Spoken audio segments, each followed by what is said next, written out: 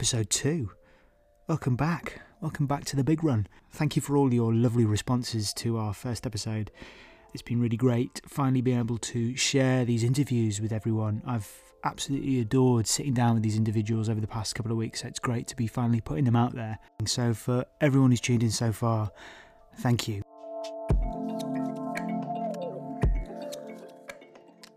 Today's guest is Spencer Barden.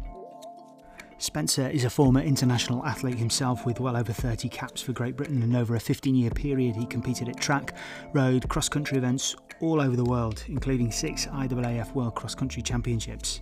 Spencer now works as Director of Elite Athletes for the London Marathon and was one of the key players in this year's historic 40th race.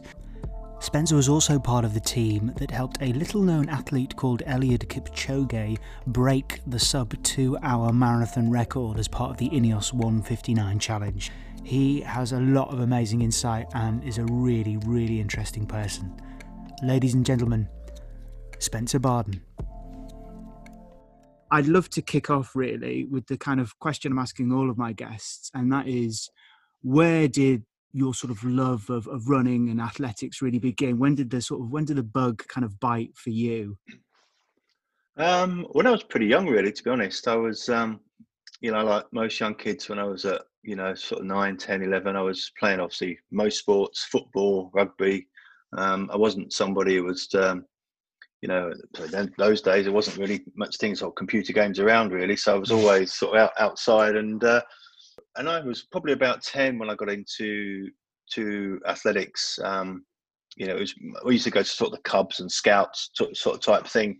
And we used to have sort of, regular sort of cross-country races at weekends. And that's really how I got into it. And then I got sort of noticed by one of the coaches when I was at one of the sort of Scouts or Cubs cross-country events one weekend. And they said, "Oh, would you like to come along to the sort of local club?"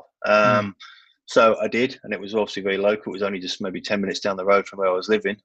Wasn't a sort of fancy synthetic track or anything. It was a grass track on a school field, a good grass track. And that's really where I started. And, and I was sort of, let's say 10, probably 10 then at the time. So, and it was mainly through cross country initially, because that's where I sort of got noticed when I was very young. And, went from there, really, joined the local club, and really sort of, my parents weren't really into athletics or anything.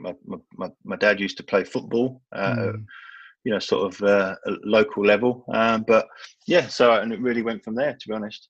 So what was your local athletics club then? At the time, it was called Elliott's AC. So it was in Maidstone in Kent. That's where I grew up. Yeah, and then it changed to GEC Avionics. And I was with them for many years until I joined, and I was almost 20 years in at Belgrave Harriers. Oh, nice. So I joined Belgrave, and now I'm sort of a life member of Belgrave. So, it was almost very local, local club when I was much younger. And then obviously when I moved, I went to Loughborough University, I started to move and started to run in for Belgrave because I wanted some more just higher level sort of domestic competition, be in Division 1 of the British League and everything. So that's when I made the decision to move to join Belgrave. So what were your distances then? What were your specialities distance wise? Mainly cross country. I used to love. What was it about cross country in particular that you loved? I don't know. I think maybe that's where I sort of started from, and I just enjoyed running through the mud and the fields and everything. Really, yeah. I think I just enjoyed that sort of almost that freedom of running, around parks and fields, and obviously that's where I did a lot of my running as well. Was mainly around the local parks. So I just enjoyed that element of athletics. I'd never been on a tartan track or synthetic track. A lot of the stuff that we did was on a grass track for many, many years. It wasn't till I was probably about 11, maybe 12, that I went and did my first athletics track meeting. And I remember it very well. It was at Bromley Athletics Club. I remember warming up and I'm obviously raced there many times over the years, but I remember warming up in the fields next to the track. I'm not sure if the fields are still there now. Probably most places have been built on, but and And then it was an 800-meter race, and I was in a non-scoring race because obviously I'd never run for the club on the track before. We started on the curve start, the 800 line, and I put my foot on the wrong line. I put my foot on the straight line because I'd never been on a track before. Didn't know you put your foot on the curve line. I didn't really know how to race around a track. I was probably out in lane 3 and back in lane 1, and so I ended up winning the race and actually running quicker than the guys who had actually ran in the scoring race. So Amazing. After that, the club introduced me to running in the scoring team and in the 8. So I was mainly at that age running 800, 1500 meters, many sort of league races, and then obviously went on to county championships and won, I think, the 1500 meters at the county championships and under 13 on a cinder track. It was a cinder track, the track we were using then as well. There wasn't too many tartan tracks around. Then I started to get into running on the track as well, mainly at a young age, 800, 1500 meters, because that was the distance. But then at the same time mixing it in with the cross country as well. That kind of progressed, and then you went to study at Loughborough, and then is that when it started to become really sort of serious for you competitively, do you think, or was it prior to that? Well, probably prior to that, because I think I got my first international or GB vest when I was 17. And then I went to the World Cross Country Championships as a junior in 1992. The year Paula won that year as well in the women's junior race. I think the men's senior team was actually third team that year as well. Likes of Richard Nerurka and Eamon Martin were on the team. John Ngugi won the men's race. And Haile Gebrselassie won the junior men's race, which I was in. Wow. Yeah. So that was my sort of first big sort of championships as a sort of junior athlete. And then that same year, so that was 92. So the summer of 92, I made the World Junior Track Championships, which was in Seoul in South Korea. Wow. It was late in the year because the condition was September time. And I made the final of the World Juniors at 5K. Ran a PB to get to the final. It was. So I think Haile won the 5K that year as well. So what's that like then? As a young lad, as a teenager, being in that kind of environment, in that kind of field, were you daunted at the prospect of that field? Were you excited? What was that like at that age? I think it was probably a little bit of both, to be honest. Obviously, we travelled away from home, and obviously we were away for a couple of weeks because we were on the other side of the world in Korea. So never been to Korea before, or even that part of the world to Asia. So, but it was also exciting as well because it was great to be going to a big championships. And obviously was there with a lot of the junior athletes, which I knew and obviously competed with during the summer. It was a great sort of team environment. It was Catherine Mary was running, Darren Campbell was running, Steve Smith was in the high jump. So Paula obviously was running in the women's 3K. So it was a good group of junior athletes, and I really enjoyed it. It was obviously it was obviously quite daunting going into the event itself, and my ultimate goal was to try and make the final. And run a personal best, which I did, and really enjoyed the whole experience. And I think I came away from there really sort of probably more inspired and determined to do better. It almost sort of gave you almost something a little extra sort of focus for the following year. You came off the back. It was a very late championships in September. And I thought, right, I'm really going to get focus on trying to improve myself as I go into the next year, which was then coming really from a junior, top end junior athlete, and then obviously the following year I was moving into the senior ranks. So that was always going to be a big step, big jump. And what was that like, that sort of transition then into the senior ranks? Did you feel like there was a noticeable shift when you went into that competition? Yeah, there was. I think it's like everybody, it takes a couple of years to make that transition. There wasn't sort of, there was some under 23 sort of international competitions, which when I was a young athlete, there was lots of, let's call them sort of small international meetings in terms of countries v countries. So, there was opportunities to go and race at under 23 level international competition event against maybe Germany or France or Spain. So there was these sort of, and there was stuff in the UK, you go to stuff in Germany or Italy and Spain. So there was lots of these competitions around, which actually helped to make that transition through from a junior athlete into a senior athlete. There was lots of very good domestic competitions around at the time as well, more so than there are now. So that helped as well to make that transition. But it did take a few years because, and it's hard when you go from being a very good junior, because I was one of the very top juniors, at 5K and cross country, and then you almost become one of the bottom athletes in terms of the senior athletes. You're not at the very top, you're not at the front of races for a number of years. So it took a few years to sort of, gradually bring my times down so I could be more competitive with the senior athletes. And so who was coaching you during this period then, during that transition? Who was your coach? So around that time, as I started working more with George Gandy. Right. So this was when George, you were just at Loughborough at this point then? I'd not started at Loughborough. So what I used to, in 93 was the first year I went altitude training.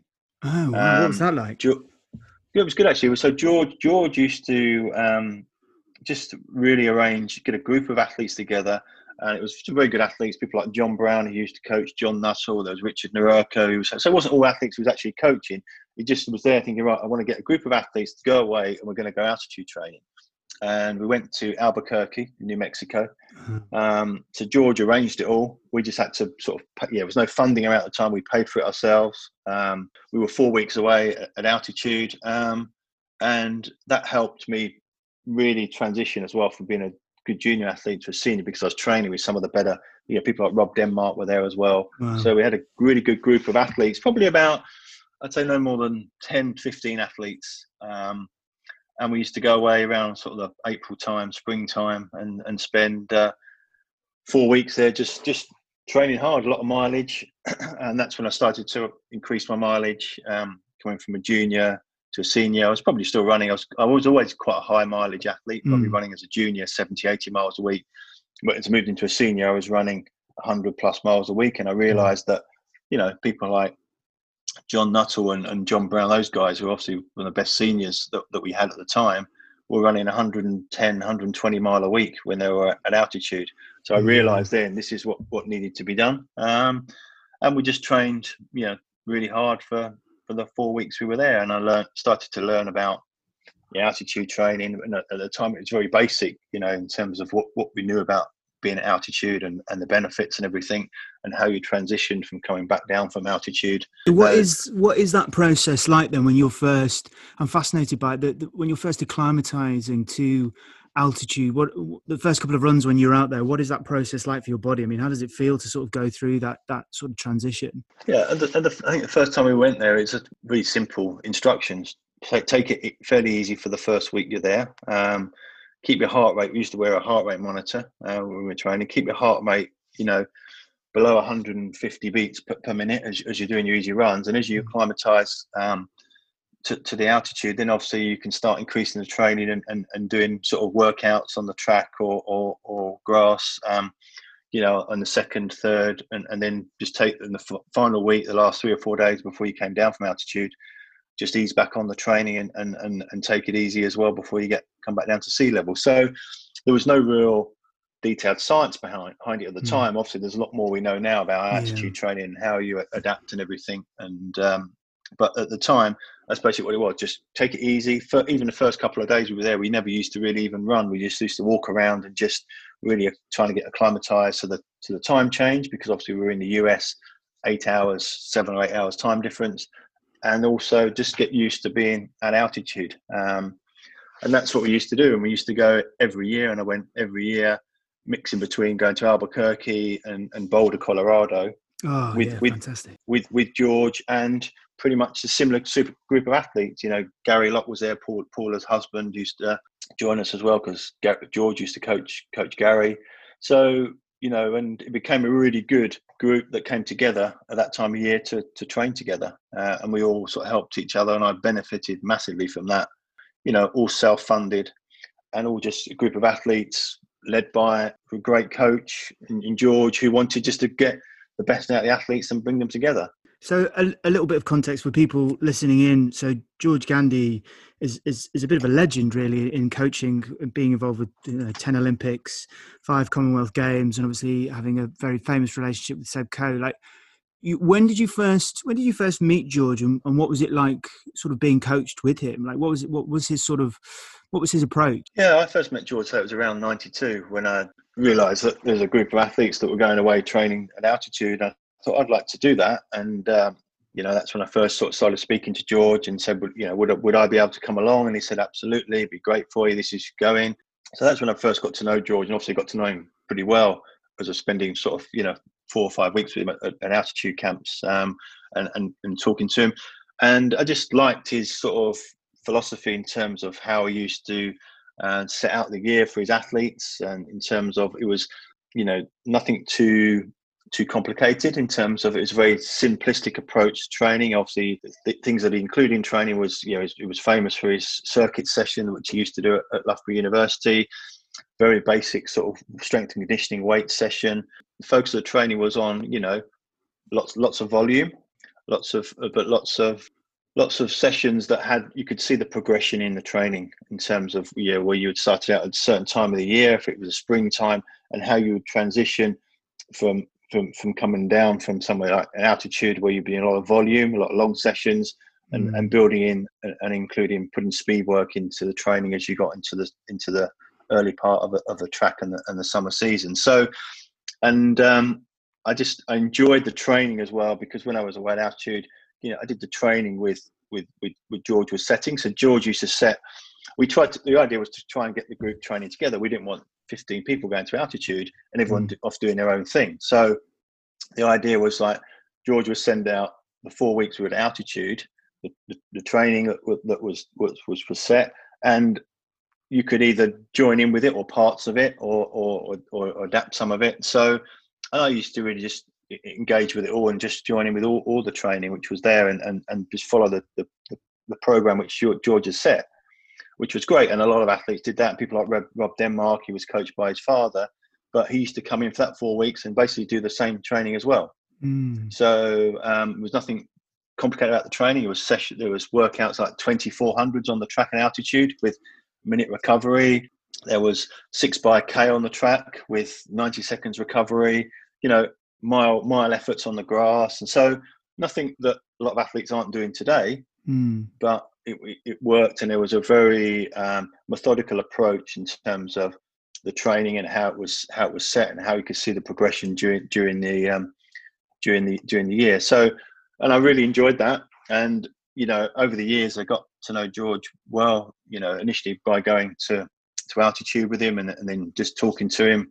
And actually, he probably helped my coach that I had back at home, where I was still living in Kent, to really develop as well.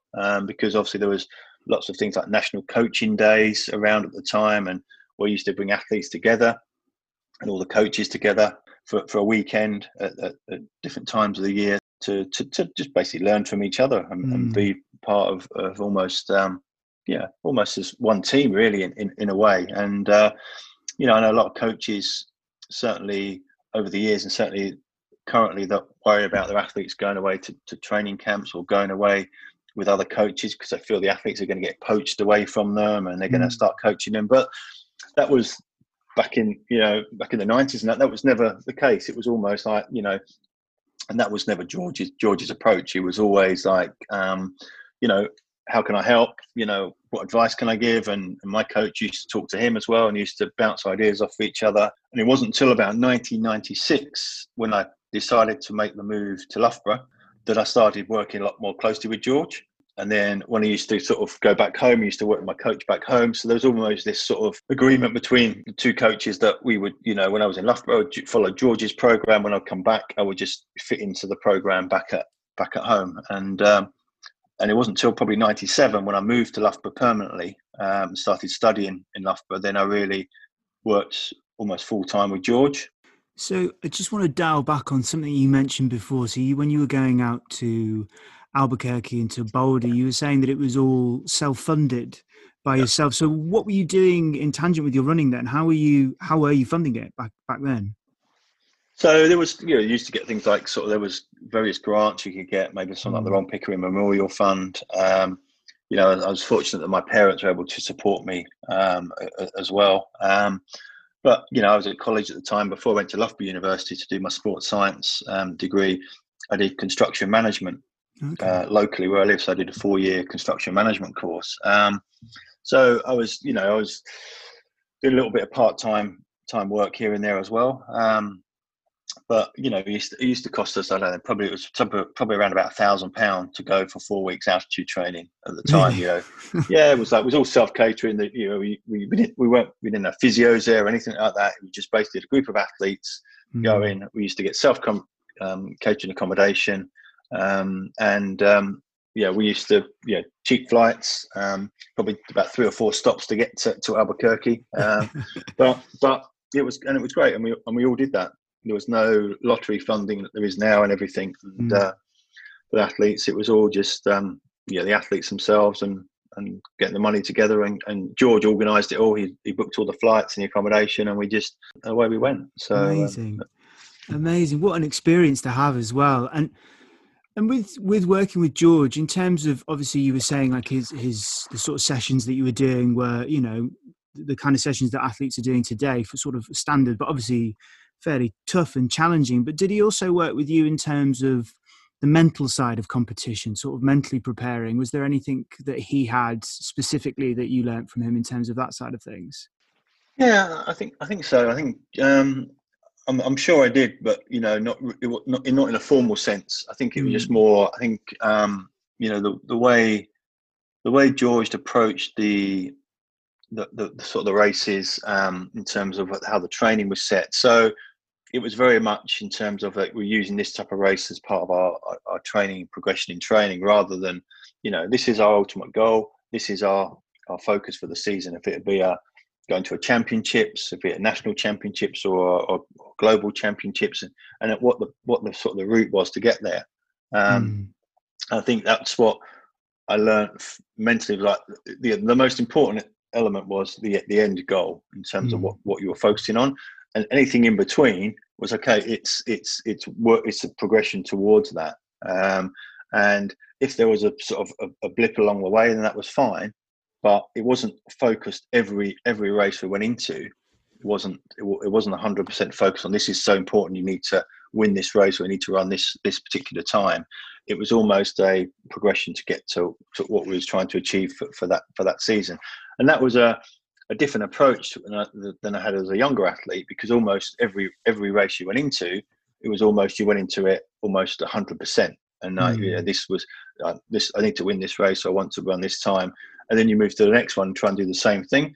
And that was quite tiring mentally. Yeah, I bet. during a cross country or a track season. But the approach that George had was different in terms of you selected the right races at the right times of the year and used them to progress during the season. If it was doing some under distance events earlier in the season, just to get some leg speed turnover, rather than focusing on your main event, which would have been maybe at the key part of the season, at the height of the season, going into the actual championship itself. So do you think that sort of that compartmentalizing that he was doing with that, just sort of seeing individual races leading up to the main objective as kind of stepping stones, allowed you to almost detach yourself from those individual events and sort of have a sort of greater relaxation around them, do you think? Yeah, I think so. I think it just gave you, allowed you to really focus more on what your main purpose was for the season. It just, you almost went into those other events or races a lot more relaxed in terms of what you were trying to get something from them, but there was a purpose to it for those events and where that led to. So I think it just allowed you to prolong the season, because obviously it's like everything, physically and mentally it's very tiring. If you have a long season in any sport, but it allowed you to really focus on extending that season as well. because you weren't using up all your energy, you know, at the wrong time of the year in terms of where you were, if it was a summer season or in the cross country season in the winter, because like some athletes obviously just run during the summer season and they're track athletes and that's it. They don't really do an indoor season. They don't do a cross country season. Where I was always, summer season was obviously for track.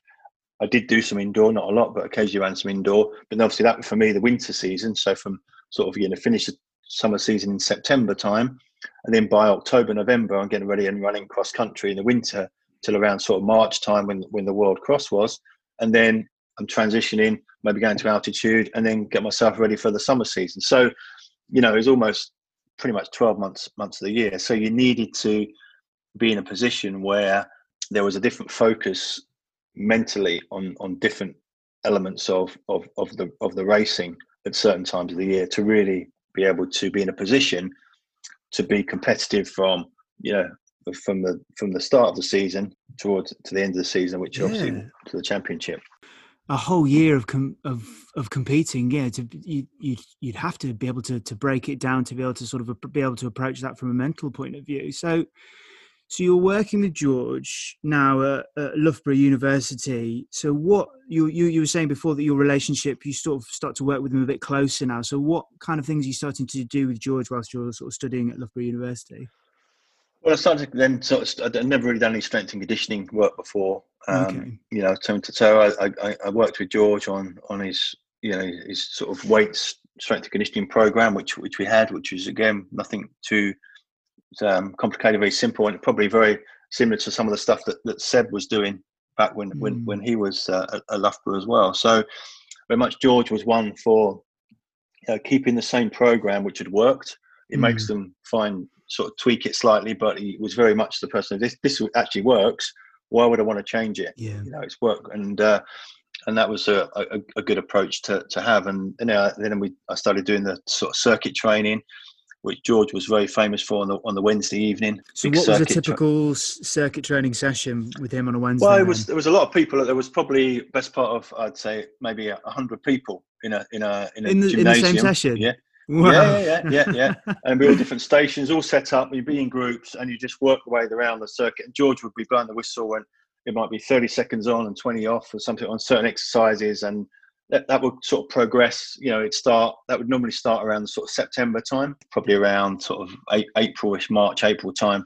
And the sort of the circuits would progress and in a way become much harder as you went through the season. So there was two elements I included which I hadn't done before working with George, and then obviously I started to do a lot more tempo threshold running with George, which I'd not done much of before. So that was something else that I started to bring into the training, but also a lot more in terms of recovery running as well.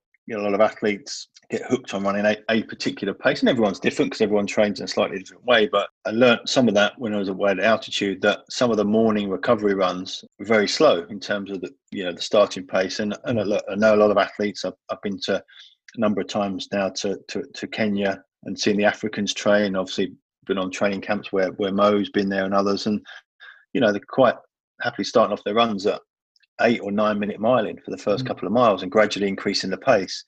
And that's one of the things I learned, is that it's not all about going out the door and running at your pace you want to run at, whatever it might be, at straight away. It's just gradual building into the pace or having some recovery. And I think rest and recovery was one of the key elements which I'd learned as well from George. That was really important to build that into the training as well, especially when you're training, as I was pretty much twice a day, most days. So an hour and a half, 2 hours on a Sunday morning on a long run.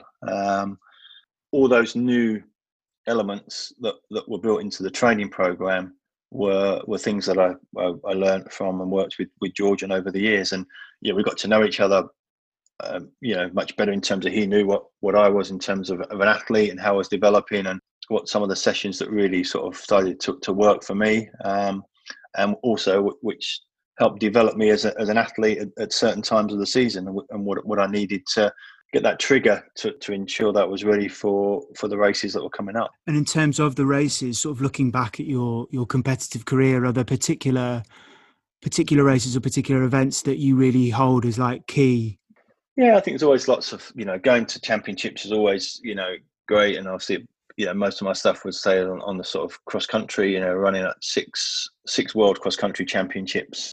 Yeah, was always a great experience. Extremely tough. Has to be one of the toughest races in the world because you've got athletes running from 1,500 meters right up to sort of marathon distance, all coming in on one race. So very best athletes in the world at the time, and it was always a great experience. And it was very difficult also to make those teams as well because it was like it is for any British team going to a championship. It's never easy to make a team. So they always sort of hold sort of special memories in terms of that experience. And I was fortunate enough not to really have any injuries or serious injuries when I was competing. And to be honest, I put that down to doing a lot of my early years, certainly from the age of probably 10 to about 16.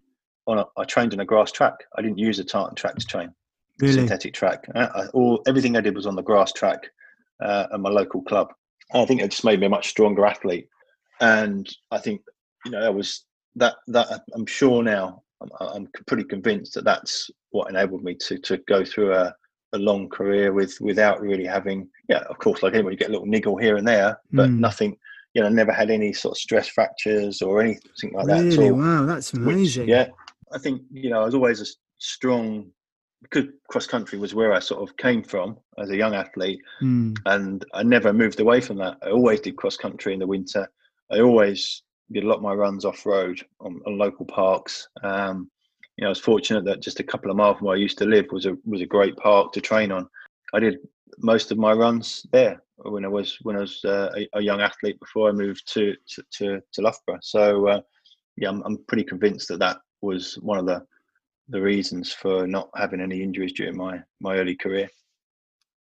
So, flip side to the previous question then, were there any races in your career that went really badly that taught you something invaluable, do you think? Were there any sort of like bad races where it didn't quite work, where things went wrong that you sort of really took something from?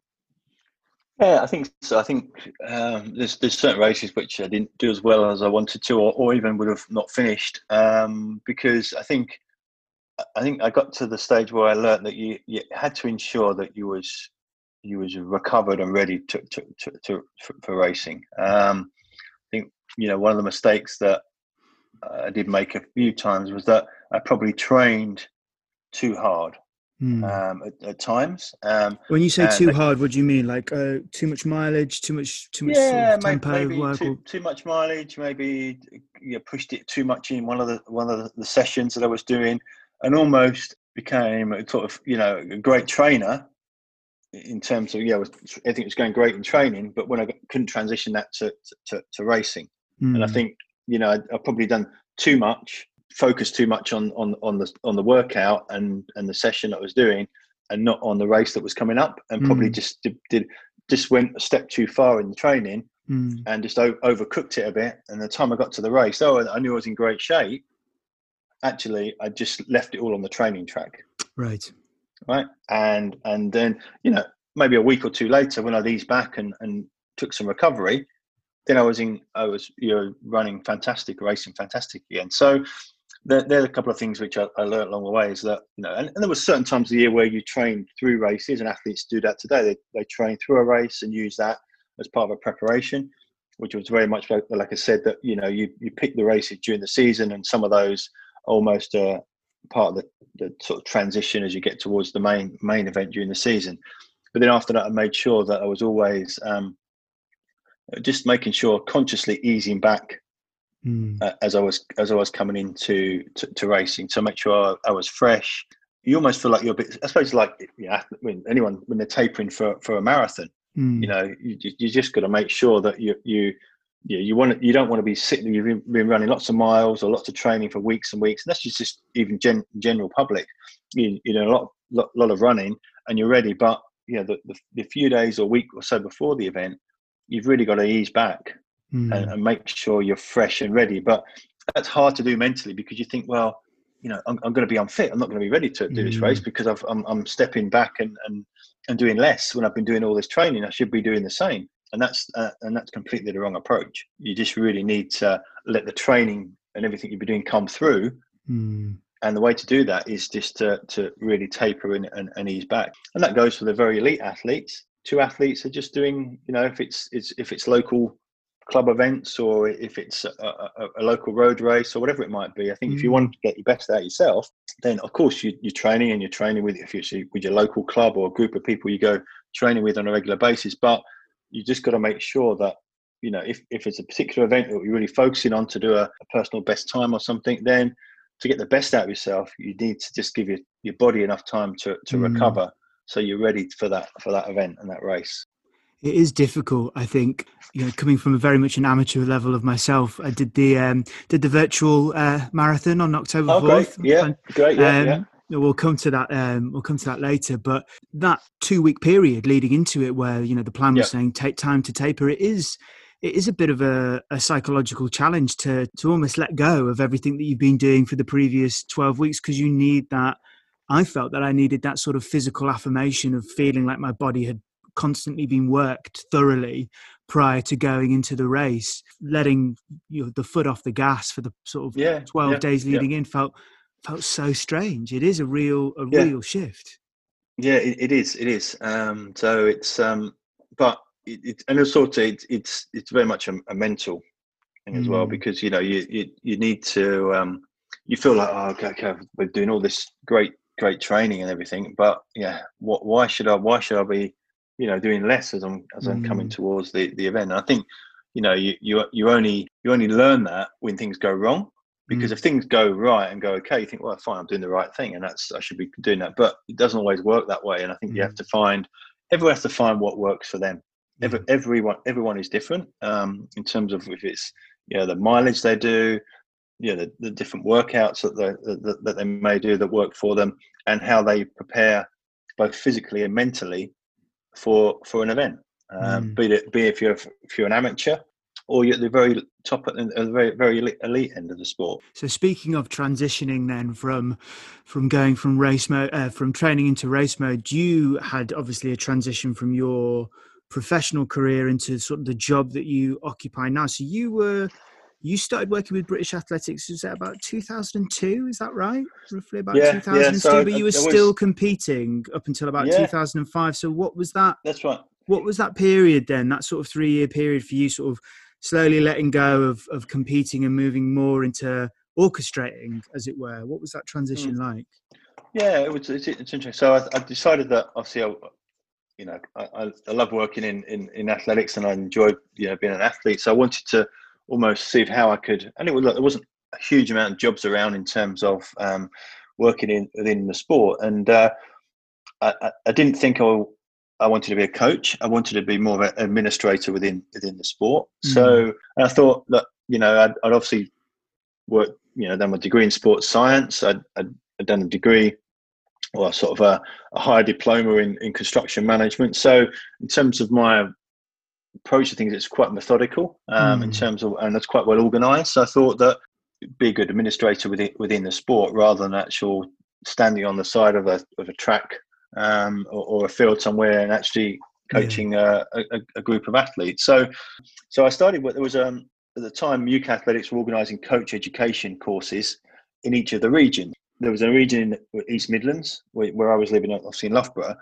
and there was a coach administration job working with UK, which was basically organising coach education courses for aspiring coaches in the region. So I used to sort of be the person that people would apply to sign up for a coaching course on, and I would pull that together, organise the tutor. We had a pool of tutors that we used to use, and I would book the facility and organise at the weekends coach education courses for the aspiring coaches from the local clubs in the region. And I was doing that. As I was doing that, a position also came up in the southeast as well. So they wanted somebody to cover the southeast. So I ended up doing East Midlands and the southeast, because obviously I used to live there and knew a lot of the clubs and everything. So I did that for probably three years, and it was great because I could still train. It was only part time. I was doing it working from home. Yeah, I enjoyed that. That was almost, I saw that as almost a step into the door. In terms of working Yeah. for the British Federation. I wasn't sure that was it going to end up working for the British Federation, full time or anything. But that was almost, this was my first step into working in the sport. It was 2005 when I applied for a full-time position within UK Athletics. There was some development positions, one for endurance, one for sprints, I think one for field events. I was working with Alan Story, who was the sort of the head endurance coach at the time, working with the federation. So I applied for the job and got the job, and I think I started around sort of November time in 2005. And that's what I worked with, basically within the whole of the UK, organising endurance development days for athletes, looking after teams when they were going to it's called the off-track championships, so things like the European cross-country championships, World cross-country championships. So I acted as sort of the organiser and the team manager for those teams going to championships. And do you think, when you were starting in this role, do you think you were drawing on all of that experience you'd had as a young lad, when you were in South Korea, sort of watching all of these events being orchestrated? Do you think that at a subconscious level you were absorbing that information, now you're sort of starting to put it into practice, working professionally within the field? Yeah, definitely. I think, you learned so much, let's say subconsciously, that when you went into that role and you started going to championships, I almost sort of saw it through an athlete's eye. Yeah. And I think, this is, if I was an athlete, I wouldn't want to do it that way. I want to do it that way. We wouldn't want that hotel because you can't run from that hotel. We would want this hotel. It might not be a 5-star hotel, but it's the best hotel because it's best located to the course. And so I think those little things like that, I was able to draw upon, and also organising, training weekends with the national event coaches at the time. I was able to organise and put a program together, working with the coaches, because they understood where I was coming from, because I've been an endurance athlete at a good level. There was also an element of respect there as well. It wasn't like somebody else coming in from maybe outside the sport who didn't understand how it was working. It was almost that, mutual respect for each other in terms of working with the various coaches, and obviously the athletes as well, because I'd only sort of really just sort of finished competing, so the athletes that were still competing actually knew me as well as an athlete, as well as somebody working within the sport as well. And that shift then, when you sort of just crossed over to the other side of the fence, as it were, and you'd sort of stopped competing, was there little sort of pangs of missing it a little bit when you were on that side, or were you ready to sort of let go by then, or was that a difficult transition, I suppose, is what I'm asking? Yeah, I wouldn't say it was. I think I was ready for it. I think obviously we're still pretty much running every day, just more for pleasure and keeping fit than anything. I think I was ready not to be in that sort of competitive environment. I was ready to sort of move away from that, even though I still wanted to go out running and everything. So no, I think it was at the right time. I think the next transition would have been, if I'd have stayed as an athlete, would have been moving up probably to sort of the marathon distance as an endurance athlete. But I didn't really have a strong desire to do that. I thought, the time was right now to start, and the opportunity presented itself as well. I think that was the other thing. It's like, it was an opportunity here to come and work within the sport in a full-time position in an area within endurance, which I obviously, was very passionate about. And I thought, well, this is probably too good an opportunity to pass by. And it wasn't something that I felt I could do as well as, training twice a day, almost like a full-time athlete, and working full-time as well. This was the right time now to start my almost working career, really. To be honest, at the age of, I think 32, not many people have been able to not really start work full time until they're 32 years of age. So I was quite lucky in that sense, and I thought, right, this is the time now to really focus on my career, and obviously just step back from being really an athlete or competitive athlete. So you sort of stepped back from athletics and then started full-time in 2005. So you getting more and more involved with events and stuff like that. And then you sort of went and set up your own company and started sort of consultancy services, working on sort of specific events. And then built over a period of 15 years, and then you've been involved in some incredibly high profile events that I'd love to get your perspective on. Obviously involved in the London Marathon that's just gone, and we'll get onto that in a minute, but I'd love to know a little bit about what it was like working on the Ineos Breaking 2 with Kipchoge. So what was your specific role in that project? It was interesting because it came pretty much in around the February time of the year of the event, so last year, that I was working at London Marathon at the time as well, and we got approached by Ineos. They were looking to, obviously Nike had done the Breaking 2 a couple of years previous to that, and Ineos were interested. Could we get involved? Could we be part of this? We'd like to sort of see if we can get this 2-hour marathon. So we talked to Ineos, and we met with them and talked it through. And I said, look, at the end of the day, probably the only athlete really to do this at the moment, have a chance of it, is Eliud. We spoke to Eliud's management team to see if something they was interested in still to have another attempt at this, and they were. They were really keen, and in all honesty, they were looking for somebody else or a new backer to come in, because Nike weren't going to go and plough loads of money into it for a second time. So they needed another investor, and Jim and his company were keen to play that part. So this was a February time. I'd met with Eliud and the Ineos team at Jim's office in Monaco around the time of the Laureus Awards, which were in Monaco, which is around that's February time. Yeah, the contract was done with Eliud a few weeks after that, and then the team was put together to really break this 2 hours, and it was a good team. So it was a London Marathon staff which were involved. Some of the staff there led by Hugh Brayshaw, who's obviously the event director for London Marathon. Ineos at the time were working closely with what was Team Sky, and that's now Team Ineos. So Dave Brailsford was part of that. So Dave came in as part of the team and was the CEO for the project. So it was great working with someone like Dave, and we got all these experts in from various areas.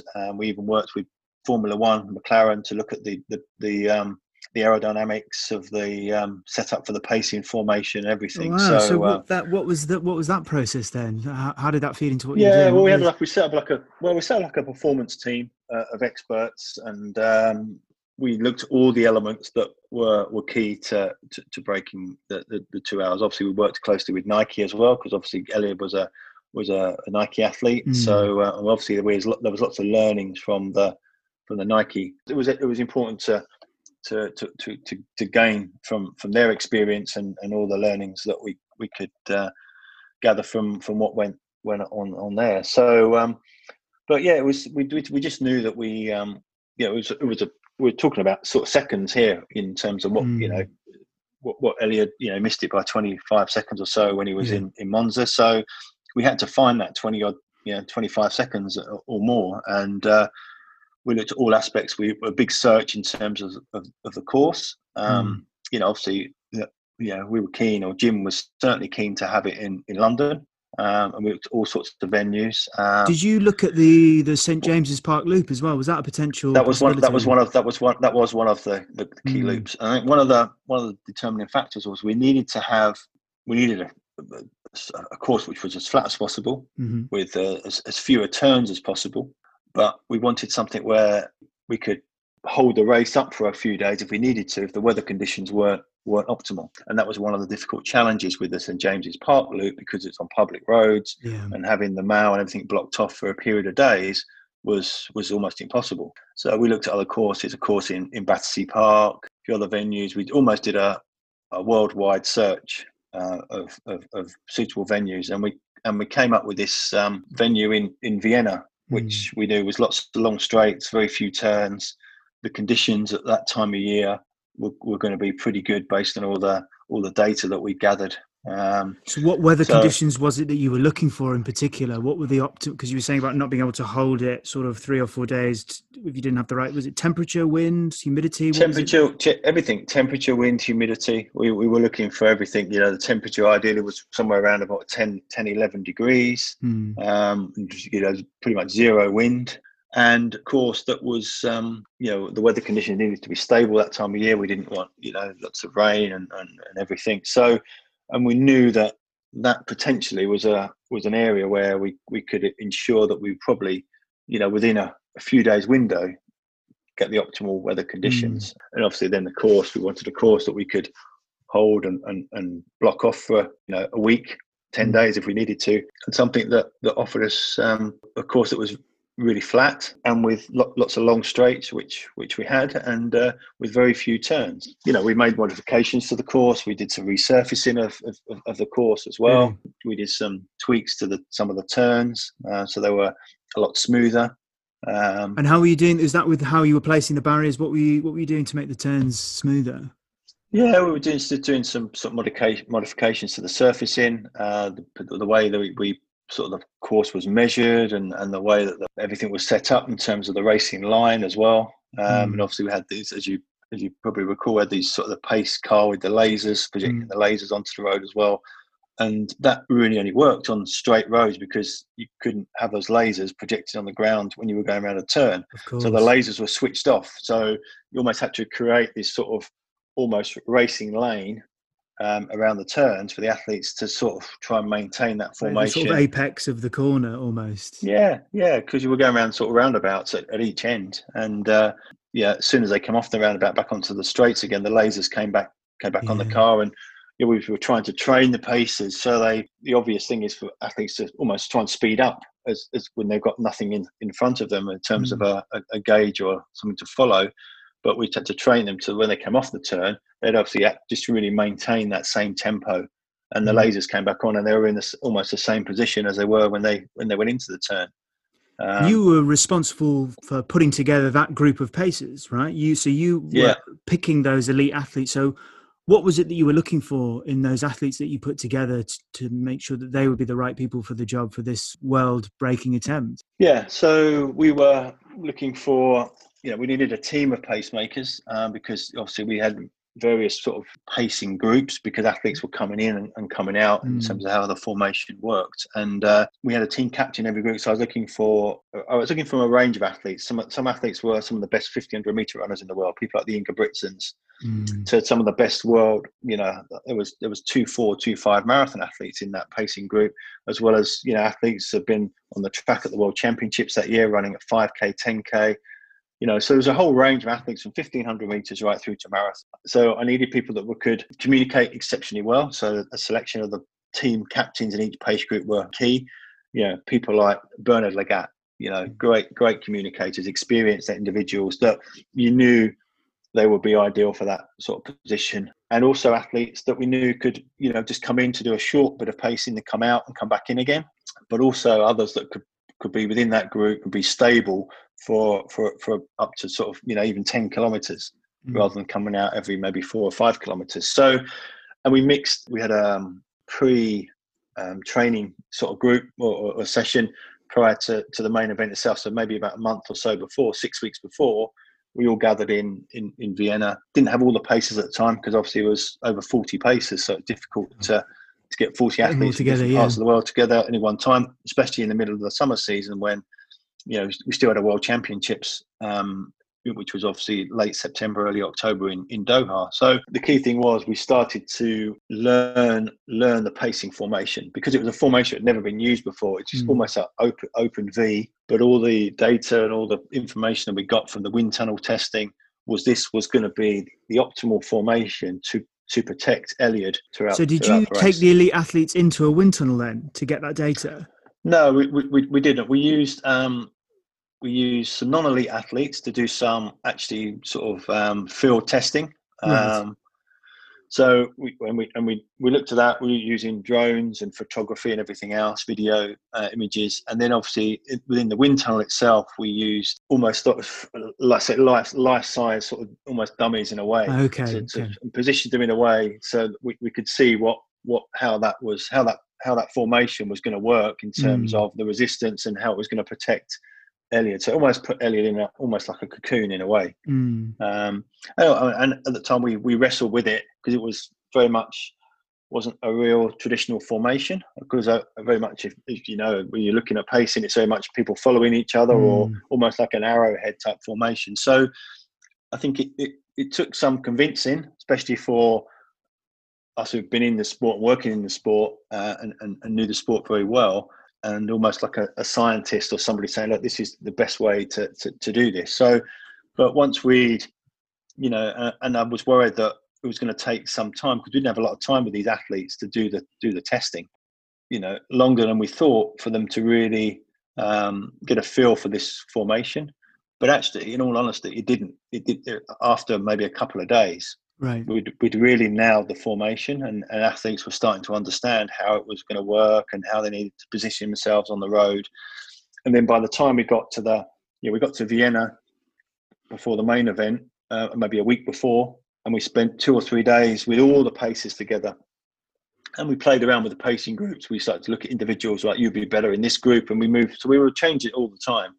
And then, pretty much the day before, we were pretty confident that we'd got the right group of athletes together. We got reserve athletes as well, because if people were injured or people came out. And then we knew that we got the team captains pretty much finalised, and everyone was confident and comfortable with the formation that we were running. The key thing was, after that, was bringing the athletes in and out at certain times. So were you practicing that? Were you drilling that with the guys?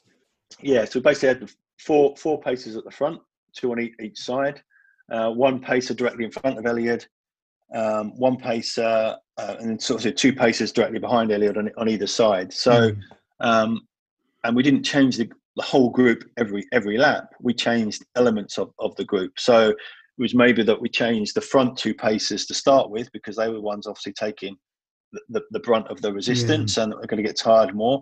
We wanted to reduce the time that we were changing the pacer directly in front of Elliot, to not distract him as much. So he was the pacer that was likely to stay in for the longer period, right? Because obviously we didn't want to. And the ones at the back were the ones probably getting the easier ride, because they were following, so they could stay in, and we changed them every couple of laps as well. So it worked really well. We had a team changing the paces at the front, somebody changing the team captain, and then 2 people changing the paces at the back. So we had 5 people changing the paces, working as a team. It wasn't a case of one person saying they're in and they're out. And we just were monitoring it as well.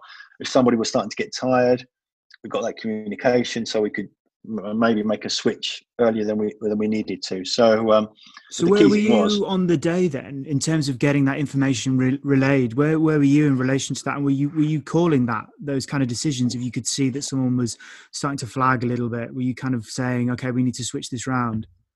Yeah, well, we had Valentine Tro, who was Elliot's manager. He was out on the course on the bark. He was the one handing the drinks across to Elliot when he needed it. So he was the one communicating back to us to say that everything's good here, or ex-athlete is maybe getting tired. We should look to switch them over.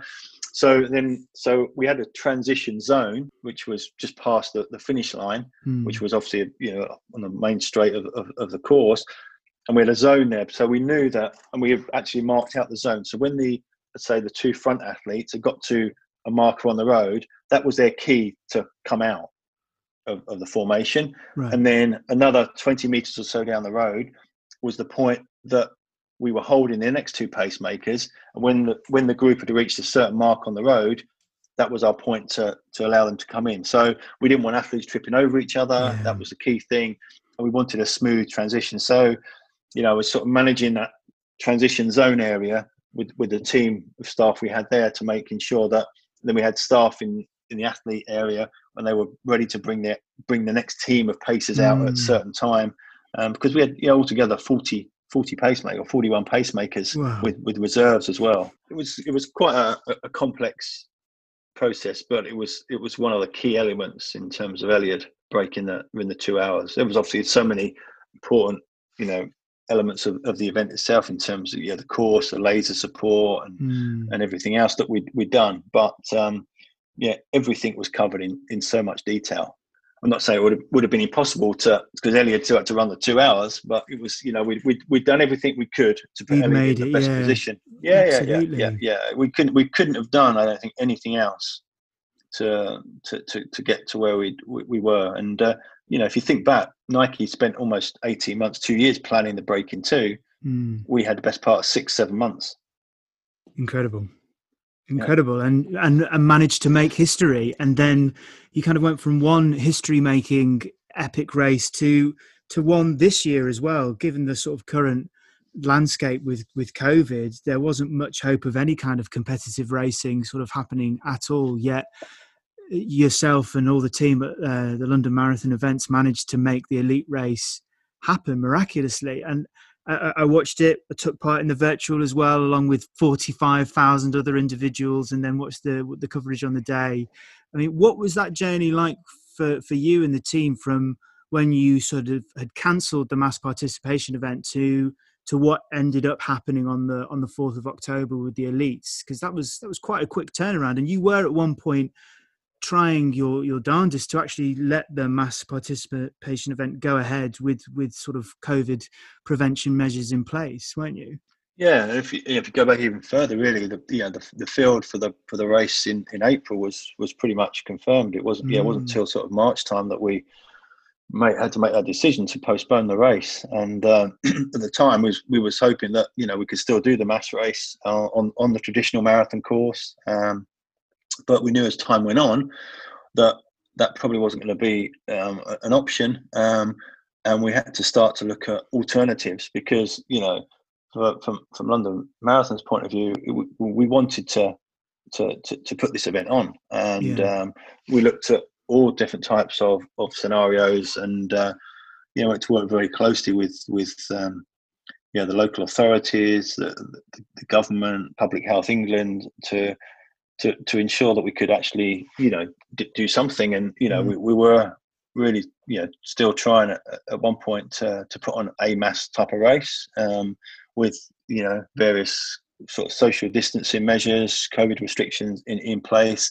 But in the end, that obviously wasn't possible to do that, and that's how we ended up coming with the virtual event, which was great. 45,000 people signing up to do the virtual marathon, which was fantastic. So, but and then we knew then, as things were progressing, that we couldn't put this elite race on the traditional marathon course because the danger of spectators and everything else. So that's why, and obviously we'd looked at the course in St James's Park, which is obviously along Birdcage and onto the Mall is obviously the final stages of the traditional marathon course in London.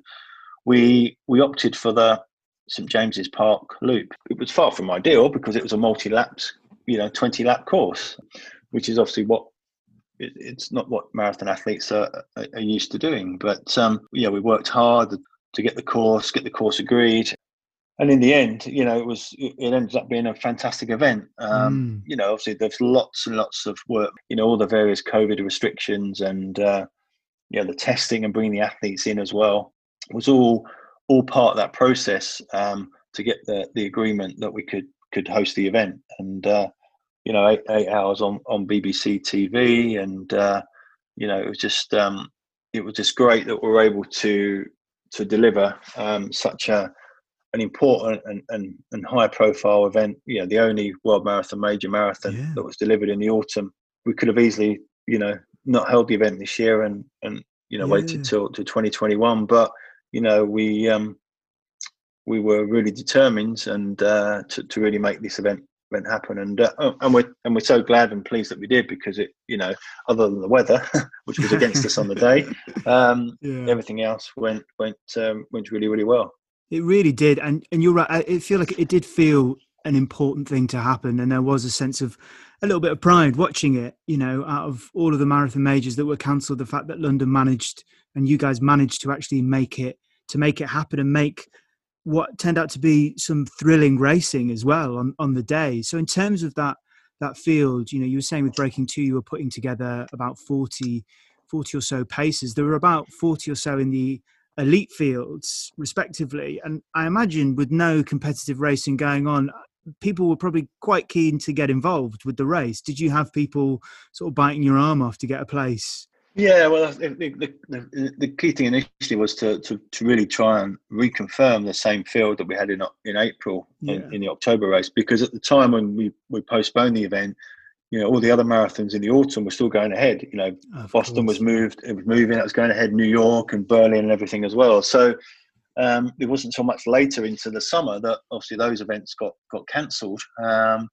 But we managed to confirm pretty much all the same field that we had in April for the October race. And there were others that came into the field. There were other athletes who decided that they wouldn't run a marathon in 2020 and would wait till 2021. We managed to work closely with the world governing body, World Athletics, to have the race included within the qualification window for Tokyo Olympics, which enabled a good group of athletes to try and get the qualifying time for Tokyo next year. So that included British athletes as well as many European athletes and others as well. So we almost created we created this Olympic qualifying group within the race itself, because it was the only real opportunity for athletes this time of year to get the qualifying time for Tokyo next year, because maybe Valencia Marathon is due to go ahead on the 6th of December if that goes ahead, and then there's no real big spring marathons next year at all, if any. So it probably was the best and the only opportunity for athletes to try and achieve the qualifying time. So there was that element. You've got the very front end of the race, the very best athletes in the world, where you've got a group of athletes that are trying to achieve the qualifying time as well. So you almost felt a responsibility almost to give those athletes that opportunity to have an event that would allow them to be able to qualify. And in terms of the GB qualifiers, you had you had Samo pacing them. He was taking them out for a 2:11 was the qualifying time that they were going for. So 2:11:30 was the men's qualifying time, and obviously over the years I've worked with Mo in terms of being the track events and the Diamond League events which are organised, and Mo used to race each other many years ago. So and we were just sort of talking, and he'd been up at altitude in Font Romeu with some of the British athletes, and he said, "Hey, I wouldn't mind doing some pacing in London, help these guys out." And obviously with shorter races, not much else going on. He was back in the UK in London, so I said, "Great, come in and help the 2:11 guys, 2:11:30 guys," and amazing. And that's we never really sort of I said, "Look, Mo, you can get halfway. 65 minutes for you is going to be pretty much a breeze. When you can run inside 60 minutes for a half." And he said, "Yeah." I said, "Go as far as you want to go." But knowing Mo, I knew you'd get into it, get really excited and enjoy it, and he would go for much longer than halfway, and he did. He went pretty much to 30k in the end. So he really enjoyed it. So, which was great, and was great for those athletes, because it's hard to get world-class pacers. Right? It was hard when we did 1:59, and you got the option there, or you're changing them in and out all the time, because you're not working within let's call it the formal rules of the sport, where pacers are coming in and out. Pacers need to stay within the event, in the race, and to have someone like Mo there pacing, and others that were in there pacing as well. Same in the women's race. It's a real benefit to those athletes. So it was great. Worked really well. A couple of guys, Johnny Miller and Ben Connor, both getting the qualifying time, which was great in those conditions. We'll get them hopefully selected for Tokyo next year. So, hope so, absolutely. So that was an important element of the race, to have the opportunity for those athletes, as well as obviously the opportunity for the guys at the very front end. And speaking of the guys at the front, because obviously you're having to weigh up the responsibility of giving the GB athletes the qualifying times, but also putting on an event as well, I suppose, and putting on a show, something with a bit of drama and a bit of real competition. And obviously people were really excited going in for the head-to-head between Kipchoge and Bekele. So what was that like with him pulling out sort of a few days before? Was there a little bit of disappointment from your end that you wouldn't get the showdown that people have been so excited about? Yeah, of course. It's at the end of the day, you're always looking to put the best event together, and create these sort of memorable moments, really, in terms of head-to-heads and everything. And obviously it was a head-to-head that pretty much the world was wanting to see. They wanted to see it in April, they couldn't, and we managed to put it together for October. But we just look, it's like anything. Athletes get injured or anything. So it's just it's the nature of elite sport, and of course it was disappointing for us to have Kenenisa pull out so close to the race. These things happen. You can't legislate for that at all. It's just the nature of the beast at the end of the day. And see that head to head again. Who knows? We may never see that. We were delighted that we were able to potentially create the opportunity there for it to happen. It didn't happen. It might happen again. It might happen next year. Might be in London. Might be somewhere else. Who knows? I don't think at the end it didn't take away from the race, because it was still a fantastic race. It might have ended up being a completely different type of race anyway, with both those two athletes in there. So we just don't know. But yeah, of course, disappointing. But these things happen. That's just elite sport. And the races themselves, even without that, they still, in both the men's and the women's, still had their real thrilling, dramatic moments in both. I mean, Sarah Hall with that incredible comeback in the women's, and then the sort of realization in the men's of Kipchoge sort of falling back, and then the sprint finish at the end. I mean, that must have been thrilling to watch. Yeah, of course. You always want some excitement in the races. Yeah, we knew. With the conditions, it wasn't going to be a day for fast times, world records. Even though the women's race was pretty much till halfway on sort of women's only world record pace, but it wasn't about that. It was about just having a competitive a race. And Bridget Koska on the women's is obviously a fantastic athlete. Just for Sarah Hall to come through like that, and with that sort of that sprint finish at the end of the race was great. And that's the sort of story that you like to see within the races, and it was great. And she was somebody that came in quite late on. Was looking for an opportunity to race. Obviously, couldn't race any of the US marathons, but because London was the only big marathon happening, then that was an opportunity for her. So it was great that Sarah came across, and really pleased for her that she ran so well, and got herself up onto the podium there. So that was great to see. And same with the men's race. It wasn't about we lost the head to head with Kenenisa.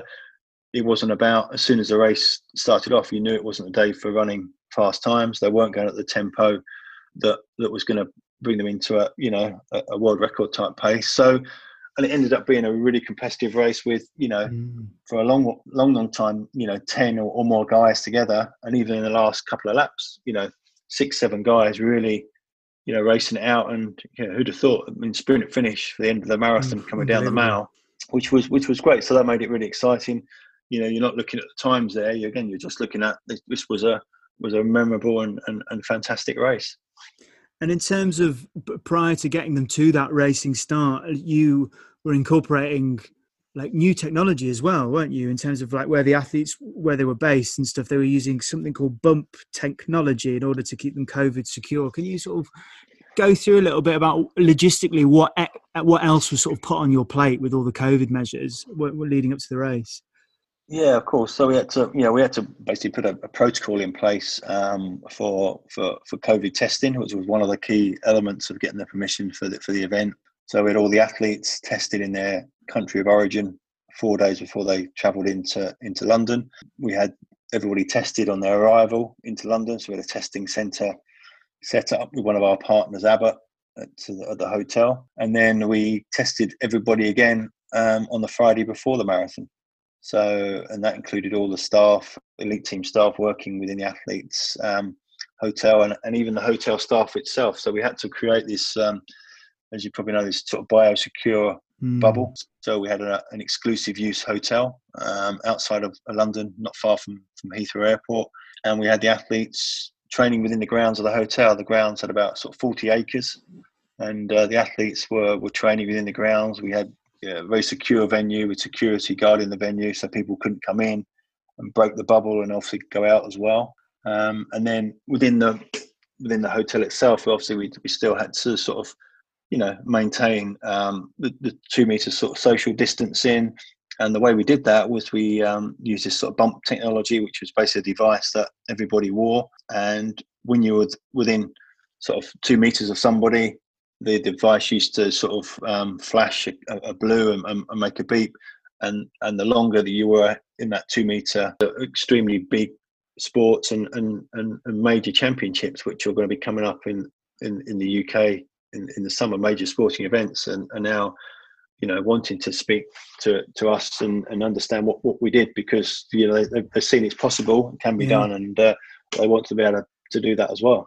It is amazing, and I think it is so important to see that, you know, as a sporting fan myself and as the public, to see these events go ahead, because it is such an inspiring thing to watch. And like you say, if that can bleed into other industries and allow them to go ahead, then I think if running or mass participation events or the kind of thing that you organise can be at the forefront of that, I just think that's really exciting and a real kind of a hopeful thing for the future. You know, myself as an actor, the theatre industry is being completely and utterly decimated because of the model that we have means that we have to have full houses for the whole thing. They have to be full. So to see events like London go ahead and to see you guys use that technology to its full potential and have such success stories and still put on things that are compelling and exciting and great races, it's really, really inspiring. I'm going to leave it there, but just to say thank you so much for all of that detail and information, and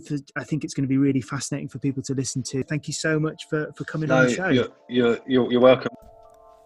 Big thank you to Spencer for coming on and sharing some of his incredible insight into his own professional career and the insane scale that is organising huge sporting events, and how encouraging to hear with the work that he and his team are doing that sporting events are managing to go ahead.